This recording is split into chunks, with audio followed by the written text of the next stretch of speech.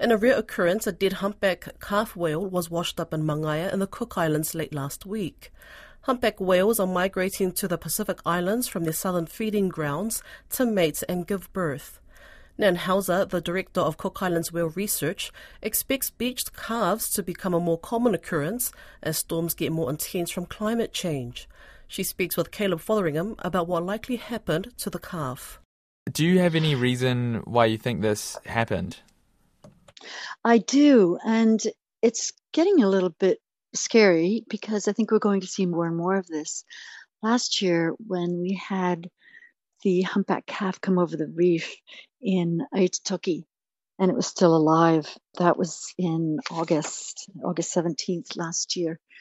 It was quite alarming because we haven't seen tons of that in the past 4 or 5 decades.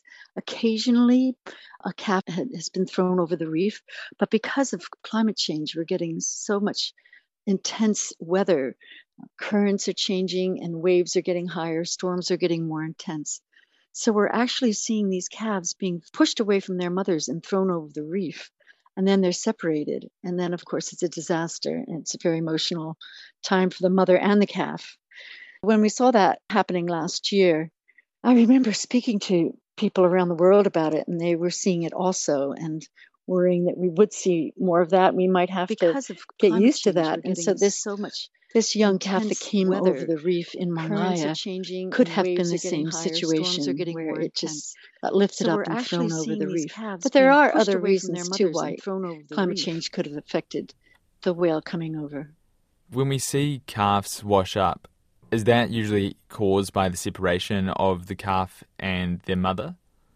The actual lifting the whale up over the reef and throwing it on the other side causes the separation. A mother would never leave her calf. She stays with it all the time. The relationship is quite like humans, actually, without sounding too anthropomorphic, but they really love their calves, and the calves really depend on the mothers. So if the mother's resting, I mean, she's just made this huge migration from Antarctica. She's tired. She's come up here to mate and give birth. And so she's exhausted from giving birth.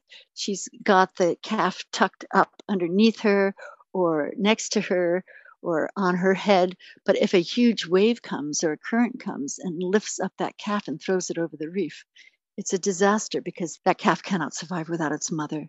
Before you were saying about how climate change is affecting all sorts of things, are we seeing the whale's migration pattern changing? Well, it has to change. And it's crazy. We don't understand exactly how this is going to work because it's almost as if the migratory pathways and the corridors and the whole migration pattern, it's hardwired. It's like ancestral knowledge. It's memory. It's hardwired, into their cells, into their DNA.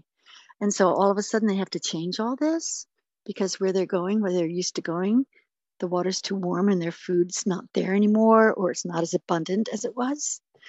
We see a lot more problems with seals and seal pups left on beaches in different places.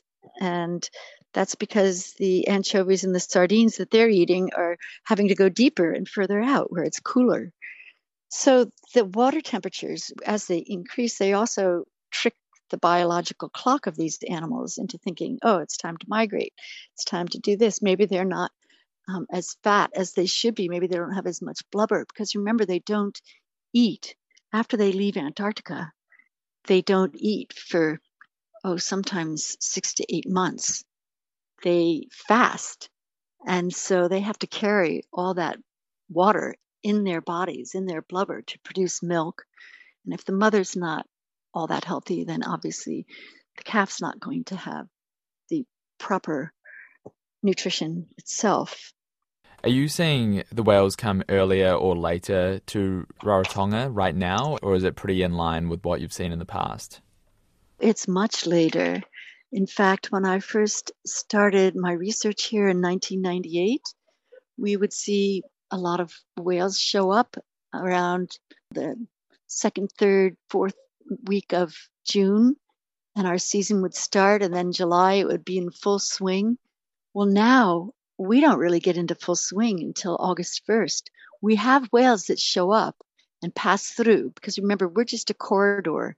They come through here on their way to true breeding grounds like Niue or Tonga or New Caledonia.